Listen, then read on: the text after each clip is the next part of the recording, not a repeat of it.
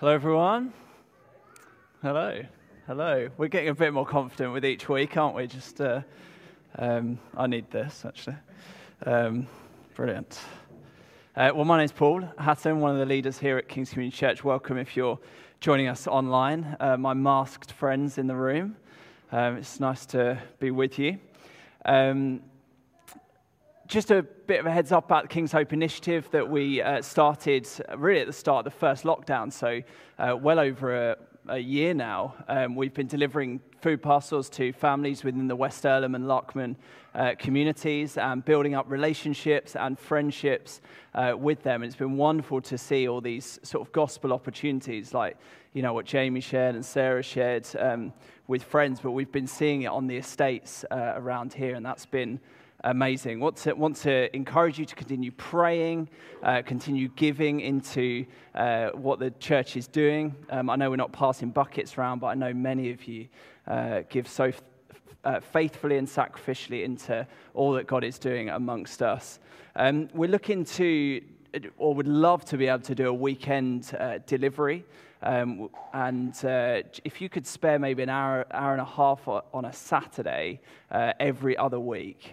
So not necessarily a huge commitment, but we'd love to just be able to offer like a pair of people to go out into the community, to go beyond doing about 13 or 14 families at the moment. We'd love to be able to reach out to more families with the gospel and with food as well. So do let me know. Send me an email, paul@kings-norwich.com, or let me know in the week. I'd love to hear from you.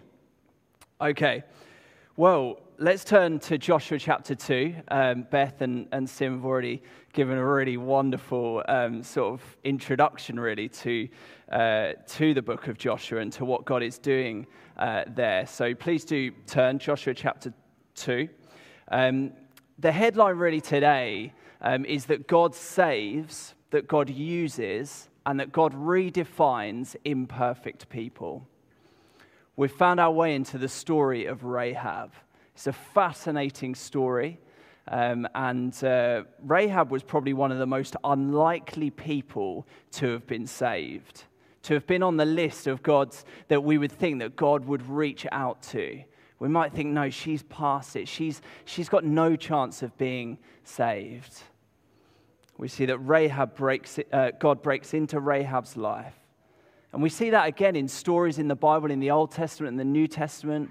We've seen it throughout church history, and we've seen it in the lives of you and I. If you're a believer, we've seen it in our lives today as well. Okay, well, Joshua chapter 2, and we're going to read a couple of verses in chapter 6 as well, because Rahab's story continues into chapter 6. And I've asked Karis if she would be happy to read it. Okay, I'll go off and sort that out. Karis, right, everyone concentrate on the word. That's the most important. Oh dear, right. Joshua 2. Then Joshua, son of Nun, secretly sent 2 spies from Shittim. Go, look over the land, he said, especially Jericho. So they went and entered the house of a prostitute named Rahab and stayed there. The king of Jericho was told, look, some of the Israelites have come here tonight to spy out the land. So the king of Jericho sent this message to Rahab. Bring out the men who came to you and entered your house, because they have come to spy out the whole land. But the woman had taken the 2 men and hidden them. She said, yes, the men came to me, but I did not know where they had come from. At dusk, when it was time to close the city gate, they left. I don't know which way they went. Go after them quickly. You may catch up with them. But she had actually taken them to the roof and hidden them under the stalks of flax she had laid out on the roof. So the men sent out in pursuit of the spies on the road that leads to the fords of the Jordan. And as soon as the pursuers had gone out, the gate was shut. Before the spies lay down for the night, she went up on the roof and said, I know that the Lord had given you this land, and that a great fear of you has fallen on us, so that all who live in this country are melting in fear because of you.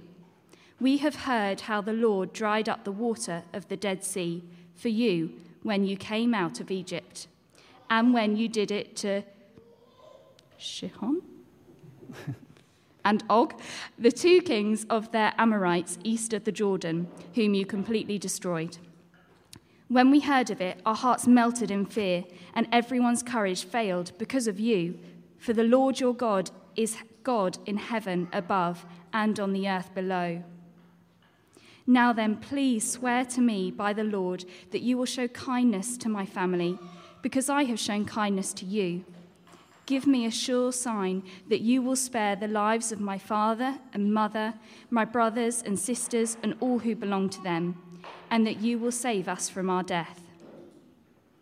Our lives for your lives, the men assured her. If you don't tell what we are doing, we will treat you kindly and faithfully when the Lord gives us the land. So she let them down by a rope through the window, for the house she lived was in part of the city wall. She said to them, "Go to the hills so the pursuers won't find you. Hide yourselves there 3 days until they return, then go on your way." Now the men said to her, "This oath you made us swear will not be binding on us unless, when we enter the land, you have tied this scarlet cord in the window through which you let us down, and unless you have brought your father and mother, your brothers, and all your family into your house. If any of them go outside your house into the street, their blood will be on their heads. We will not be responsible.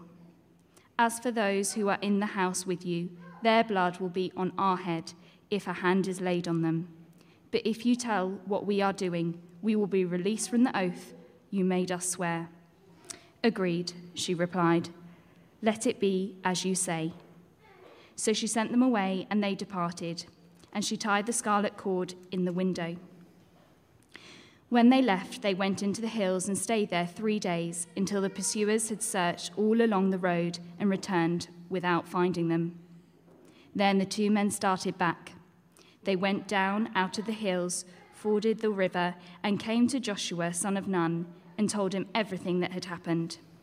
They said to Joshua, "The Lord has surely given the whole land into our hands. All the people are melting in fear because of us." And I'm going to bounce to Joshua 6, 22 to 23. Joshua said to the two men who had spied out the land, "Go into the prostitute's house and bring her out and all who belong to her, in accordance with your oath to her." So the young men who had done the spying went in and brought out Rahab, her father and mother, her brothers and sisters, and all who belonged to her. They brought out her entire family and put them in a place outside the camp of Israel. Thanks, Karis. Lord Jesus, we do pray that you would speak to us through your word. We thank you that it's living and active, and it's powerful, and we love it. We just pray you'd speak into our hearts, Lord, of what you want to teach us through this story of Rahab, of what you were doing with the Israelites at this time. In Jesus' name, amen. Okay, right, I'll try not to touch that anymore. Okay, in chapter 1 of Joshua, we were in the Israelite camp. They were just to the east of the Jordan in a place called Shittim. There is a map. I don't know if brilliant. You can see it. Okay, so the Israelites over here on the right, on the east side of the Jordan River. Who doesn't love a map? Yeah? Just me? Okay, well, here's a map. They're on the east side of the Jordan. They've been wandering around in the wilderness for 40 years, waiting for the disobedient generation of the Israelites to die out and Joshua to take them into the promised land. Now, the promised land is Canaan, and Canaan is on the west side of the Jordan River. And as you can see, just over the other side of the Jordan is Jericho. Now, this is a fortified, walled city. And so Joshua wants to send spies in to Jericho to find out about, what's their deal? What are the people like? What armor do they have? What are the army forces like? What are we up against? So we're transported really across from Shittim all the way to Jericho. And we meet a lady called Rahab, as we've obviously heard in the reading. Now, Rahab was a Canaanite prostitute. She lived right on the edge of Jericho. But she wasn't so much necessarily, it wasn't necessarily that important that she was right on the edge of the city. She was actually right on the edge of society. She was right on the edge of society. We don't know much about Rahab in the sense of what led her into prostitution. But I think we're well aware that in her past will have been brokenness, will have been pain, will have been abuse and trauma. No one chooses to enter into prostitution. No girl grows up and goes, do you know what I want to be when I'm older? It just doesn't happen like that. Rahab was a broken lady. She was probably thinking very much about putting food on the table for her family, providing for them. She would have experienced the shame of other women in the community who would have looked on her and thought, oh, what is she doing? What is she doing? She would have experienced shame as well. She would have welcomed at her door many faceless and nameless men, day after day.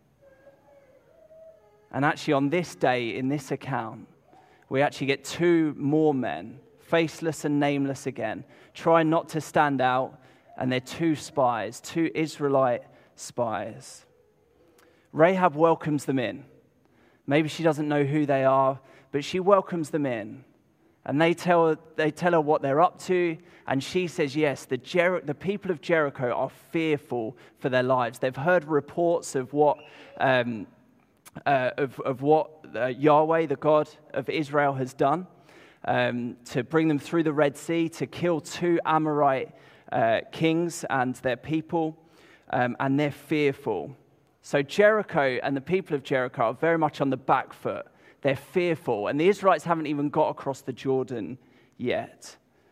But Rahab believed. She was a woman of faith. She believed that if Yahweh could make a way for the Israelites through the Red Sea, then that same God could make a way for her, out of her sin, out of her brokenness, into new life.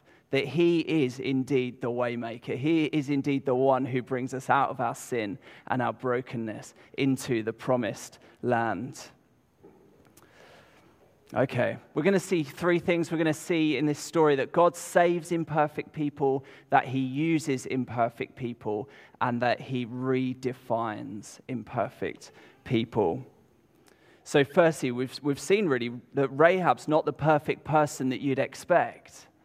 She's not the one who was reading the Bible, devoting herself to prayer. She wasn't helping people particularly. She was living a life far from God. It shows us that we're never out of the reach of God's grace. That you are never out of the reach of God's grace. That no matter what you've done in the past, no matter what you are giving yourself to now, no matter what sin you might be caught up in and entrenched in and just can't find a way out of it, that God's grace goes after you, that God's grace is enough, that God is a God who welcomes us in with open arms as we turn to him. 1 John chapter 1 verse 9 says that if we confess our sins, he is faithful and just and will forgive us our sins and purify us from all unrighteousness. Like Rahab, do you feel the condemnation? Do you feel worthless? Do you feel like too many mistakes, too many regrets? Too many times have I given myself over to sin? The good news of the gospel is that no choice we ever make, no scars ever inflicted, no drink taken or words flung or body misused can keep us from the saving grace of Jesus Christ. This is the good news. Our past is never good enough to earn God's salvation, nor shocking enough to keep us from it. We're not only saved by grace at that first point, but we go on being saved and made to be more like Jesus by his grace, by his empowering presence within us. From beginning to end, our salvation is God's work. It's God's work. We don't have to strive or strain for it. We do obviously have to possess it, as Beth said. We have to walk in it, but we don't do that out of strain or stress or trying harder or trying to be a better person. We let God do his work in our lives. We see Rahab's confession of faith in verses 8 to 11. It says, before the spies lay down for the night, she went up on the roof and said to them, I know that the Lord has given this land to you, and that a great fear of you has fallen on us, so that all who live in this country are melting in fear because of you. We've heard how the Lord dried up the water of the Red Sea for when you came out of Egypt, and what you did to Sihon and Og, the two kings of the Amorites, east of the Jordan, whom you completely destroyed. When we heard of it, our hearts sank, and everyone's courage failed because of you. And this is the end of her confession. For the Lord your God is God in heaven above and on the earth below. So Rahab experienced, by God's mercy, God going ahead of her. He sent reports and he sent the spies. Without those two things, who knows whether Rahab would have been saved, whether she would have had the opportunity to express faith and be saved along with the rest of the Israelites coming into the promised land. This is how God works. God elects a people for himself, and then to bring them to salvation, he goes before them. He goes before them. It says in Romans chapter 8, verse 30, that those that God predestined, he also called. Those he called, he also justified. Those he justified, he also glorified. This is God's work. He goes before belief. We express belief. That is our part in the deal of salvation. Mark chapter 16, Jesus says that whoever believes and is baptized will be saved, but whoever does not believe will be condemned. So the offer of salvation is there for every single one of us today. It's always there. No matter how far we've strayed, no matter how far we've gone, Jesus offers it. So Rahab experienced God going before her, showing mercy and sending the spies and the reports. She expressed faith and belief, but that wasn't enough. Faith is always accompanied by good works. Faith is always something that is outworked. Martin Luther said that we are saved by faith alone, but the faith that saves is never alone. So it's a certain type of faith that actually saves us. A certain type of faith. It's a faith that is outworked. For Rahab, actually, she's mentioned in Hebrews chapter 11, the hall of faith, where you just get person after person. Abraham, Sarah, Moses, and Rahab's in there. And it says of her that by faith, the prostitute Rahab, because she welcomed the spies, was not killed with those who were disobedient. For every person in the list of faith, they're actually marked out for their obedience. They're actually marked out for their outworking of their faith. And it wasn't that they were perfect, but when the rubber hit the road, actually it was their faith and their trust in God that brought them through. So for Rahab, she welcomed the spies. It talks about that in James chapter 2, where it says that she was considered righteous for what she did when she gave lodging to the spies. It says that faith without deeds is dead. So we are saved by faith, but we're not. But that must go on to good works. It must go on to produce fruit. Our faith, if we have a faith that never leads to works, we're just like a dead tree that never produces fruit. And sometimes that takes time. You know, a guy here or a woman in an orchard, they might look at an apple tree and they think, well, it's not produced fruit this year. But they don't chop the tree down. They say, no, we'll give this another year. Oh, it doesn't produce fruit. It's not. Is it the farmer? I don't know what the technical term would be. But the person looking after the orchard, they give the tree a few years before. No, this is a dead tree. Actually, as we've got faith in our hearts, we should expect there to be fruitfulness out of that. It should lead us to good works.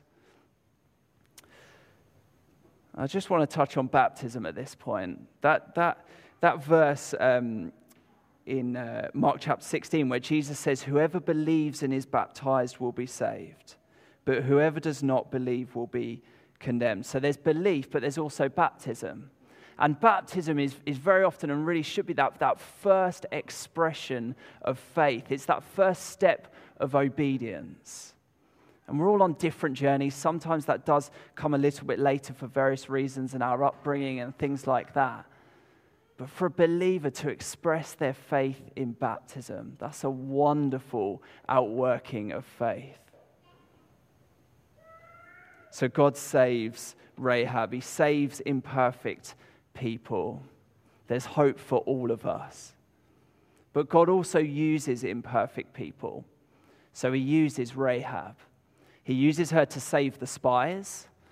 She's pretty nifty in that sense. She does lie. It's descriptive, not prescriptive. It's a good sort of principle when we're reading through the Bible, not just to, well, if it's in there, that must mean that God ordained it and that God wanted that to happen necessarily in that way. It's descriptive, not prescriptive. Used Rahab to save her family, so her whole household, mum, dad, brothers, sisters came into the house so that when the spies came into Jericho, that the whole household was saved. But also used her to raise a boy into a man called Boaz. Now, Boaz is in the story of Ruth. Boaz was a godly man. Rahab had done a great job of passing on the faith to Boaz. Boaz welcomed in a Moabite woman, a widow.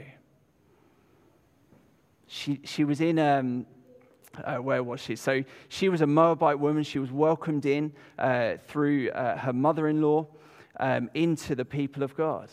She was welcomed in as a stranger. Boaz then marries her, pays the price to redeem her. The line then from Boaz and Ruth's children and children and children goes all the way to Jesus. This act of faith that we see with Rahab here, where she's expressing faith, she's putting her trust in God, it totally transforms the direction that her whole life goes in.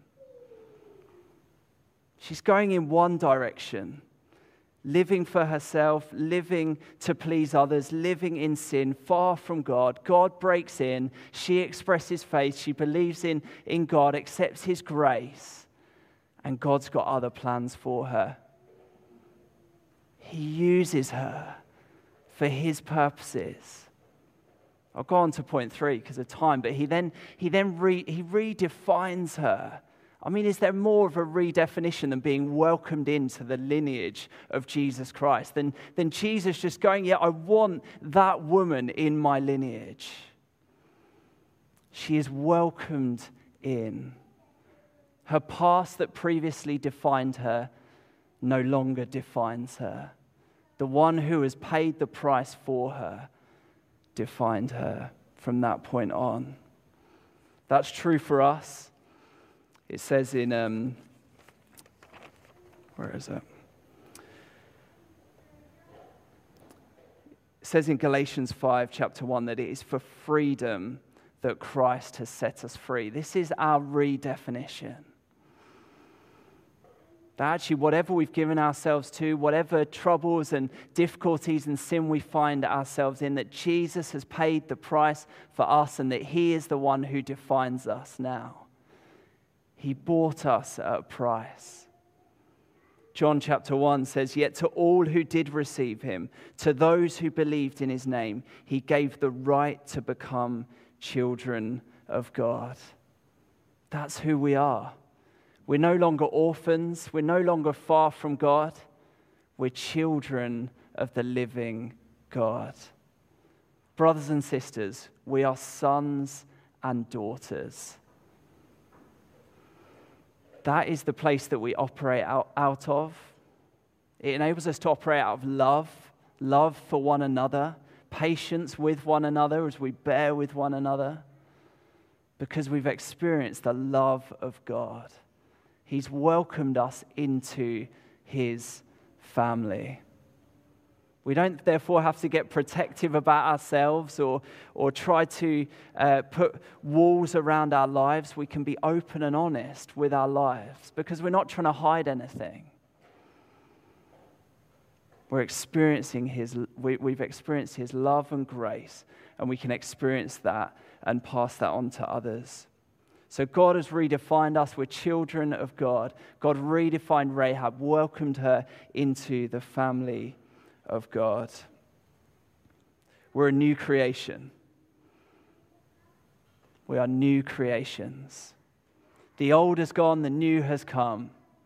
Rahab, she left her old way of life. We don't necessarily know what happened later on in her life, but we trust that she walked in the goodness of the grace that God had for her. It was by faith that she did that. 2 Corinthians chapter 5 says, "Therefore, if anyone is in Christ, the new creation has come. The old has gone, the new is here." When we are tempted to fall back into old habits, when we're tempted to discount ourselves from God wanting to save us and use us for his plans and purposes, we can take hold of the fact that we are a new creation, that he's got good works that he's planned in advance for every single one of us to do. Let's stand. Johnny and Sarah, if you would come back.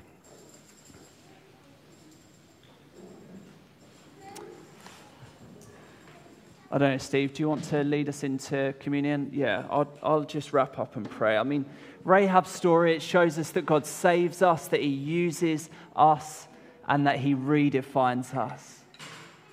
There is hope for all of us, hope for our neighbors and our friends and our families. When we look at the lives of those around us and we think, can God save? Will God save? Yes, God is the God of salvation. He's the one who welcomes us in. He's the one who welcomes imperfect people in. He's the one who breaks down walls and barriers that people have put up to the living God. People would have looked at Rahab and thought, no, she's got no chance. No, there's not even any point sharing good news with her. She's too far from God. Let's see this story. Let's let it give us hope in our hearts to reach out to those around us. Let us pray. Father, I'm just so grateful, just personally, that you have saved me, a sinner who was far from you, a sinner who thought, no, I've got this all wrapped up. I'm okay. I can do things on my own. I can do things in my own strength. I've got this. Like I'm good enough to be welcomed in. Thank you so much that you broke through that with your grace. You broke through that with your love and kindness. Thank you so much for this church family, for brothers and sisters who love you and know you and have experienced the same saving grace as I have. And I pray that you would reach out now, Lord, into to those watching, to those here, to those in the communities around, Lord, with your grace and your kindness. In Jesus' name, amen.